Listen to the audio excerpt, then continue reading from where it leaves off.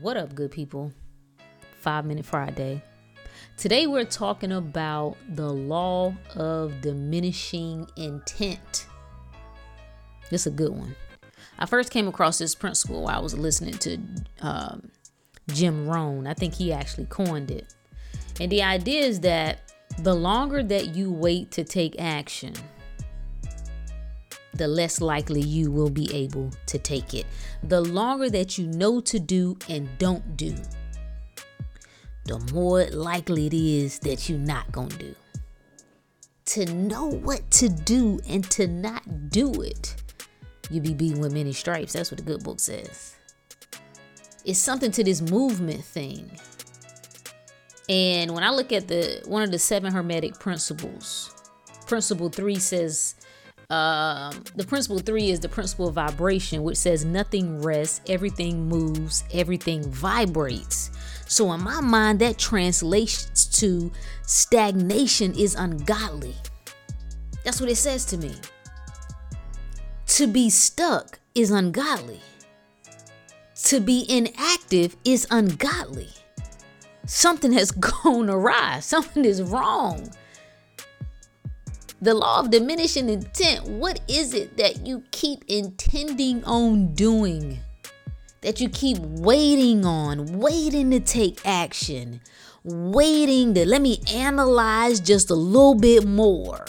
Let me try to figure out what's the best method. You know how many people spend every month looking up a new diet or a new exercise?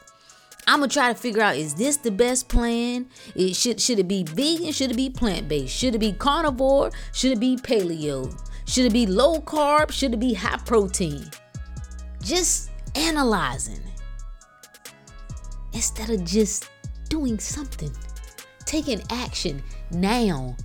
I had this conversation with my daughter, and I know I get on her nerves, and I love it so much. I was like, you don't understand. You don't understand that you're not looking around you and taking note. You're not looking around you at the examples. How blessed you are to have examples of what happens when you don't move. What happens when you let life pass you by. What happens when you know what to do and you don't do it. You know health is primary for you. You know that weight need to come off, but you won't do nothing. You won't take no action. And I'm here to tell you that the longer you wait, the less likely you're going to be able to do it. That's just the facts. The longer you simmer, this is the beauty of youth. This is the beauty of youth. Youthfulness gives you such a level of delusion that you don't spend time thinking about how hard a thing is or how long it might take to do it or what might stand in your way. The fear is just not there.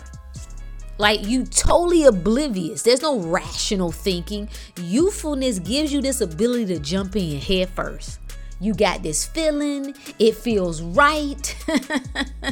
Everything in you says go, so you go. Ain't that something? That youthfulness is what gives you that. And then at the same time, the Bible says none gets to the kingdom unless you are like a child.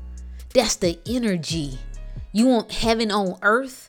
That's the mindset that you have to have. What Brooke, it sound like you saying be reckless. No, what I'm saying is to get out of your head and get into your heart. And the moment that you get into your heart, you can't be stagnant. There's something called divine inspiration, and it kicks you into motion that you don't have to know all of what it is to know. You ain't got to have all the answers. You ain't got to have a perfect plan. You know that you need to bust a move, and you bust one.